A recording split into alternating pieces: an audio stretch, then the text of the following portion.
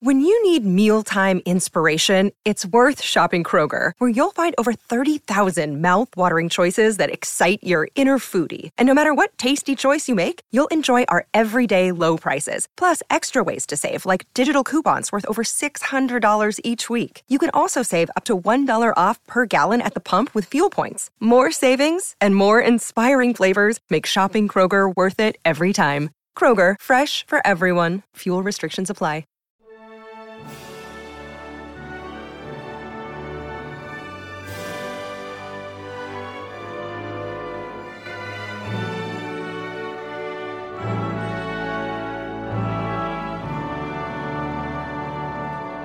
Welcome back to the Welsh History Podcast, episode 119, Henry Gives Owain a Gift.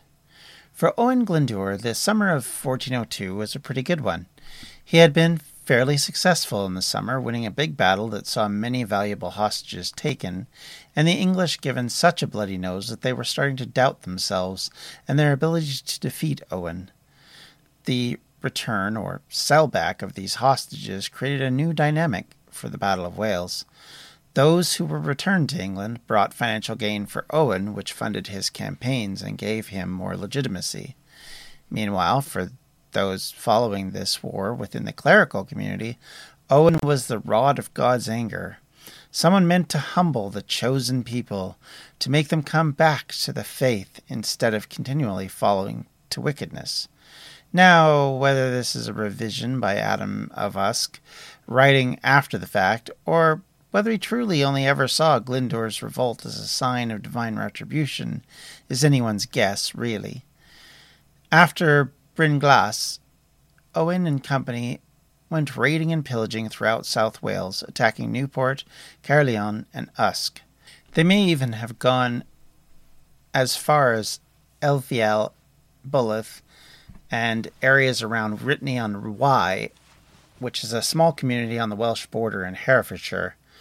This was not just a quick attack raiding force, but rather it seemed it was more like a proper army.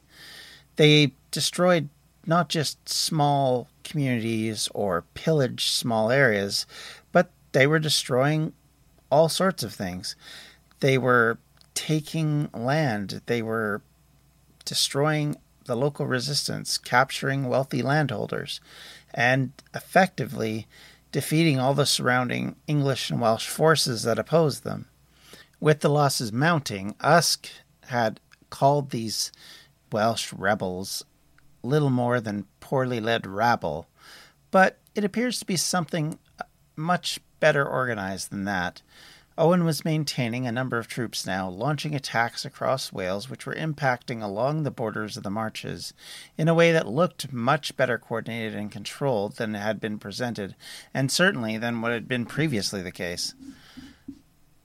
On top of that, he kept control of these forces to the point where they did not range across the border in any great degree. In 1402, the Welsh War was appearing to be more than a mere revolt. Make no mistake, we're still talking largely of an insurgency, hit-and-run type of tactics, and there was little doubt that the Welsh could do much more than that at this point. However, they were much better coordinated and controlled than in the past. The areas of uncontrolled, localized uprisings were probably now at an end. We're now seeing a much more focused and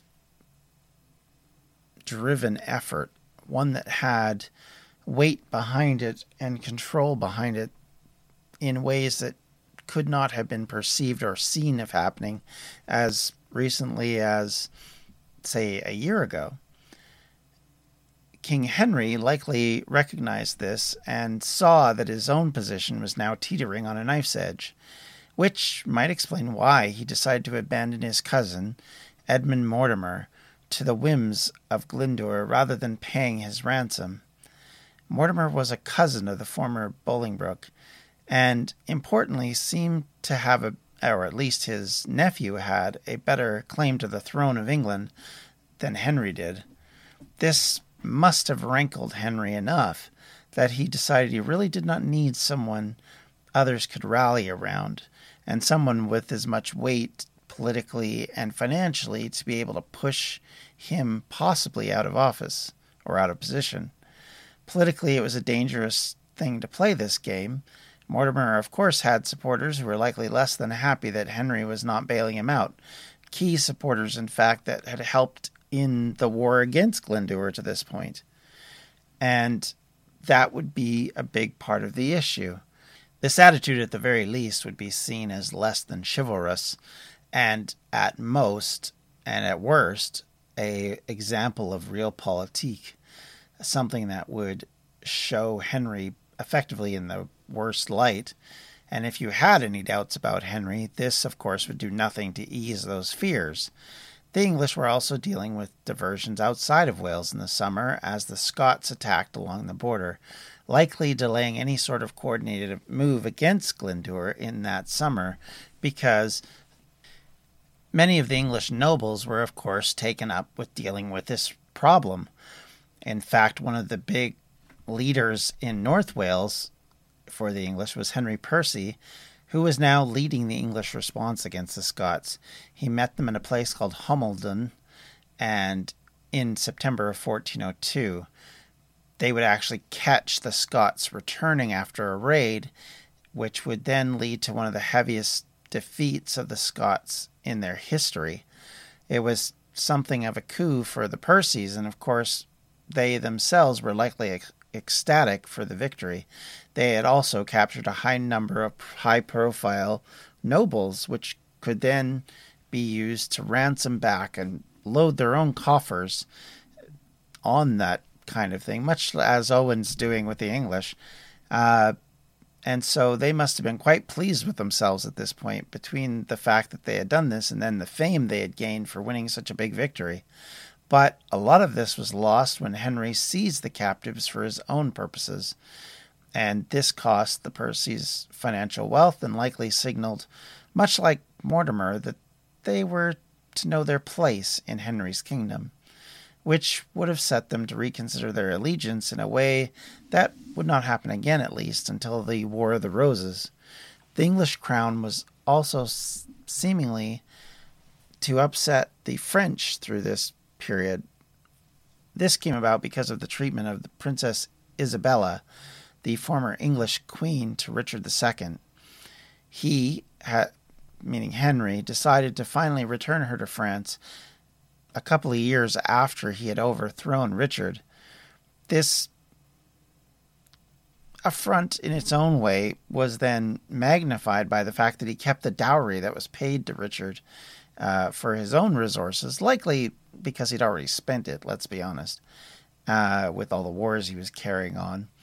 And interestingly, his former allies in the French court were outraged by this behavior. As you can imagine, a lot of these people were related to Isabella, who herself was still a very young girl.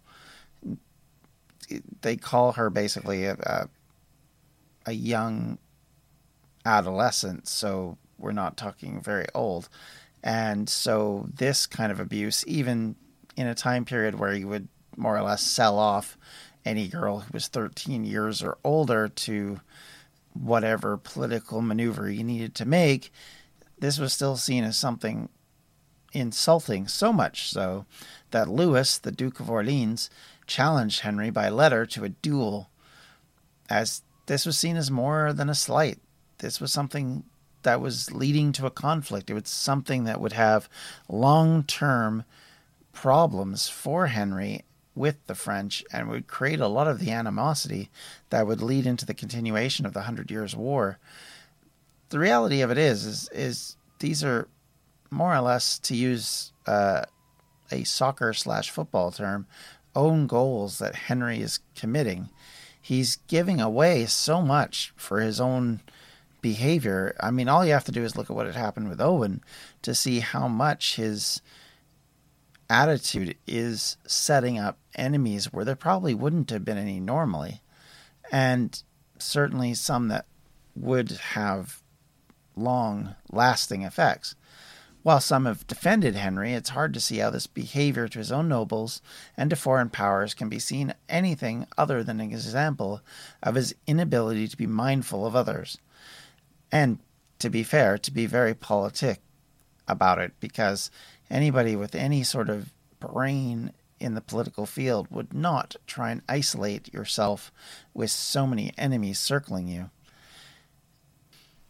As noted, Henry was an abrasive individual. He didn't seem to care who he insulted, who he attacked, who he, in effect, created enemies of. And this tendency would certainly come back to haunt him in great and large and small ways.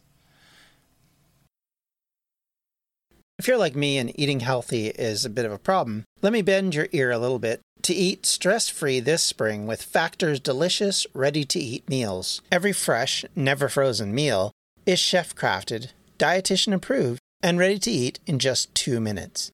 Choose from a weekly menu of 35 options, including popular options like Calorie Smart, Keto, Protein Plus, or Vegan and Veggies. Also, discover more than 60 add-ons every week, like breakfast, on-the-go lunch, snacks, and beverages to help you stay fueled and feel good all day long. What are you waiting for? Get started today and fuel up for your springtime goals. Get chef-prepared meals on the table in 2 minutes with Factor's ready-to-eat meals, so you can get back to doing what you love this spring. Also, if you're looking for gourmet meals, try meals that feature premium ingredients like filet mignon, shrimp, truffle butter, broccolini, and asparagus. We're celebrating Earth Day all month long. Look out for the Earth Month Eats badge on the menu for our lowest carbon footprint meals. Head to factormeals.com/WelshHistoryPod50 and use the code WelshHistoryPod50 to get 50% off your first month plus 20% off your next month. That's code WelshHistoryPod50 at factormeals.com/WelshHistoryPod50 to get 50% off your first box plus 20% off your next box while your subscription is active. The Battle of Waterloo was one of the most famous turning points in world history. But what happened next? My name's David Montgomery, and I'm the host of The Siècle, a history podcast that tackles exactly that. Join me as I cover France's overlooked century in between Napoleon and World War I. The Siècle, spelled S-I-E-C-L-E, is part of the Evergreen Podcast Network and can be found wherever you get podcasts. As we mentioned a few weeks back, Henry launched another attempt to take back Wales, striking into the countryside again in the autumn of 1402.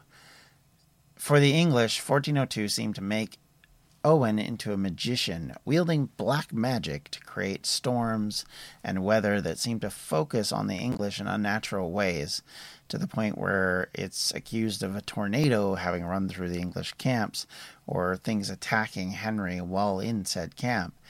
It would cause Henry to waste a great deal of money and anger on the wet marches that were as futile as they were likely annoying and demoralizing.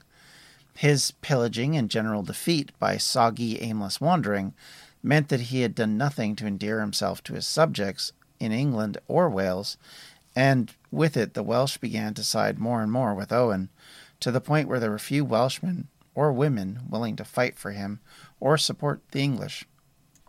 John Harding, an Englishman who would serve Hotspur at Shrewsbury and go on to a very successful career beyond that, wrote of this move by the king into Wales in what one can only say is less than glowing terms.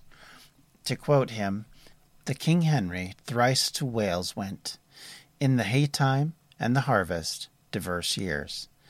In every time went mists and tempests went, of weather foul that he had never power, Glendour to know, but o'er his carriage clear, Owen had at certain straits and passages, and to our host did full great damage. The king had never but foul tempest and rain, as long as he was e'er in Wales ground, rocks midst winds and storms certain. All men trowed that witches mad that stowed. The commons, all of them on England's ground, cursed his going to Wales every year, for hay corn were lost, both in fear." obviously making the point that they were very, very concerned about this trip into Wales and what would go on. This idea of Owen as a magician or a wizard or in league with witches certainly would have hit people who are in a period when they are very much believers in these kind of things. And it would definitely be something that would drive their mentality when you'd watch their king walk into Wales and get defeated seemingly so easily by things that had nothing to do with fighting a war. And as the weather got colder, Henry Percy, Mortimer's relation by marriage, was able to get the king to relent and begin negotiations to get Edmund Mortimer back from Owen. Owen, for his part, was eager to negotiate, even as he married his daughter, Catherine, to Mortimer on November 30th, 1402. This marriage shows that the captivity of Edmund and the king's unwillingness to rescue him had led him to throw his lot in with Owen. It's an important connection, and one that would allow Owen to build allies on the other side of the border, who would be key to this continued war. A fundamental mistake of Henry's politicking that would drop a significant gift into the hands of Glyndwr. Glyndwr was determined only to speak with people on the English side that were considered sensible by himself. He was upset and annoyed with the attitude of the English, specifically the point that he was out to destroy the English language, as quoted by the Parliament earlier in the year, had particularly set him off, to the point where he just refused outright to deal with anyone who believed that kind of what can effectively only be called nonsense. His previous support for the crown was now mistreated, and he was only to trust those who were willing to hear his side fairly, or what he perceived as being fairly.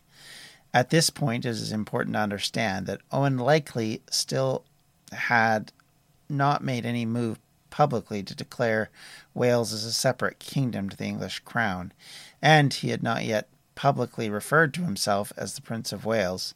So at least to this point, he had a veneer of the misunderstood noble rather than an outright rebel. He was still pushing this agenda idea that he was somehow only really wanting back what he was deserved, and that he would rightfully fall back in line with a king who actually was worth following. So in all of this, he still seemingly is presenting, at least to the English, that idea. Of course, we know from his correspondence to Ireland and Scotland, he was definitely leaning into the idea that he was protecting the old British Celtic rights against the evil Saxons. So likely he was already talking about national ambitions internally. Glyndwr's price for peace, when negotiating with Percy, was the right and return of his land that he had previously had control of, and his restitution of his place within the nobility, something that Henry would be unwilling to do even at the best of times. And in late 1402, one has to think that he is not at the best of times, and was even more irate with this Welshman who was demanding such a largesse in Henry's thinking. Mortimer, for his part, was effectively now working for Owen to try and get border lords and minor nobles on his side. He was, for his part, demanding, or at least suggesting that Owen was demanding, that Richard be returned to the throne, or, if he was not alive at this point, that his nephew, in other words, Edmund's nephew, Edmund, confusingly, be made the new king, and Owen given his rights in Wales. At this point, a lot of people looking at it, a lot of academics have thought that what this referred to is just simply to return the land back to Owen that he had lost, and his rights within the English nobility. But it's hard to say. This could still be taken much different from what that perspective presents. And as we'll see by next year, he's already changing his mind about what he is deserved and owed, and what his demands will be, and how the shape of the concept of what Wales will become gets turned on its head very quickly in this situation. And all of this builds to that.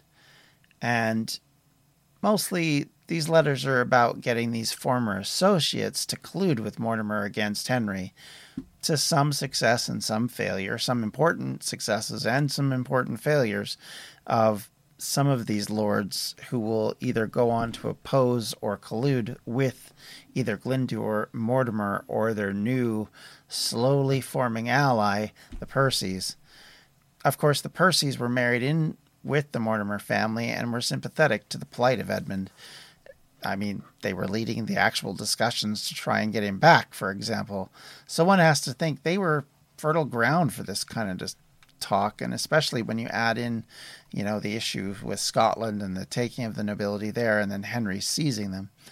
There is some suggestion that Henry had knowingly set the Percys up as scapegoats that would easily be pushed out instead of conflicting with Henry.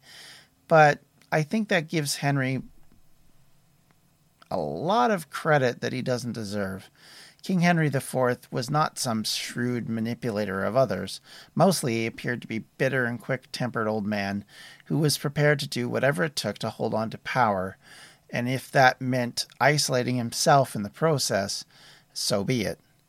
Glyndŵr, of course, was benefiting from these new allies by the day, ones that would drive much of the early stages of the war and would be very pivotal in creating what would become of the Welsh principality or kingdom, if you want to call it that, that would be established by Glyndŵr later in this decade. And Mortimer was a powerful asset, one that would be leveraged for all it was worth. And of course, this gift given to him by Henry that fell in his lap at the end of the Battle of Brynglas must have been seen as very fortuitous on the part of Owen. Owen would come across through most of this period especially, but even going into the latter half of the war with kind of an image of basically being blessed and able to get away with a lot of things that normally people wouldn't be able to do. But I think it's more about the fact that he was very shrewd. He was a very good political person who understood his limitations and his abilities and was able to understand the limits and abilities of his nation. And those kind of things are very, very hard to find. And it goes to show really what the English lost when they isolated him, because had they kept him on side, and more to the point, if they'd have promoted him and pushed him like they had done up until Richard II was overthrown, we may have seen something of a very different situation. Owen Glyndŵr easily could have ended up in the position that the Tudors were in, 100 years later, with his line being invested into the monarchy. But nonetheless, this is where we got to, and this is how things have turned out for both the English and the Welsh, come what may, and it's going to have long-reaching consequences for sure. Some that are good and some that are bad, but it's these kind of things that will set this all into place. And as the year ended, Owen was now well on his way to the height of the war and his crowning as Owen, the Prince of Wales. And with that, we'll leave it for now. We'll probably come back next week with another special episode, a bonus episode, we'll call it. I hope you guys enjoyed the last one, and they will probably feature things that aren't normally stuff we cover in this particular podcast, ideas and concepts and things that aren't necessarily maybe directly into the history of Wales, but may have other reasonings about it. We'll certainly talk a little bit about that. Next week, I may just talk about tourist spots and kind of what to expect and those kind of things when, and hopefully we are all able to do that again. Until next time, everyone, you can always reach out to me online at Twitter at Welsh History Pod, on Facebook at facebook.com/Welsh History Podcast. And of course, you can always reach me via email at welshhistorypodcast@gmail.com if you have any comments, questions, or concerns. If I can, I will try and answer them. I can't guarantee I'll have all the answers, but if I don't, I might be able to help you, point you in the right direction. Thank you once again for all your kind comments and questions and corrections. Very appreciated. Thanks a lot, everybody. Take care. Have a wonderful, wonderful day, and we'll talk to you later. Goodbye now. This has been a Distractions Media production, and for everything we do, check out distractionsmedia.com. I'm Ken Harbaugh, host of Warriors in Their Own Words, a podcast that presents the unvarnished, unsanitized truth of what we have asked of those who defend this nation. As a country, we need these stories more than ever. Stories from Americans who have borne the battle, including 30-year-old remastered interviews with veterans from World War I recounting their time in the trenches of Europe, and with veterans from World War II, Korea, Vietnam, and from our most recent conflicts in Iraq, Afghanistan, and other battlefields Americans may never have heard of. Hear their stories by listening to Warriors in Their Own Words wherever you find podcasts.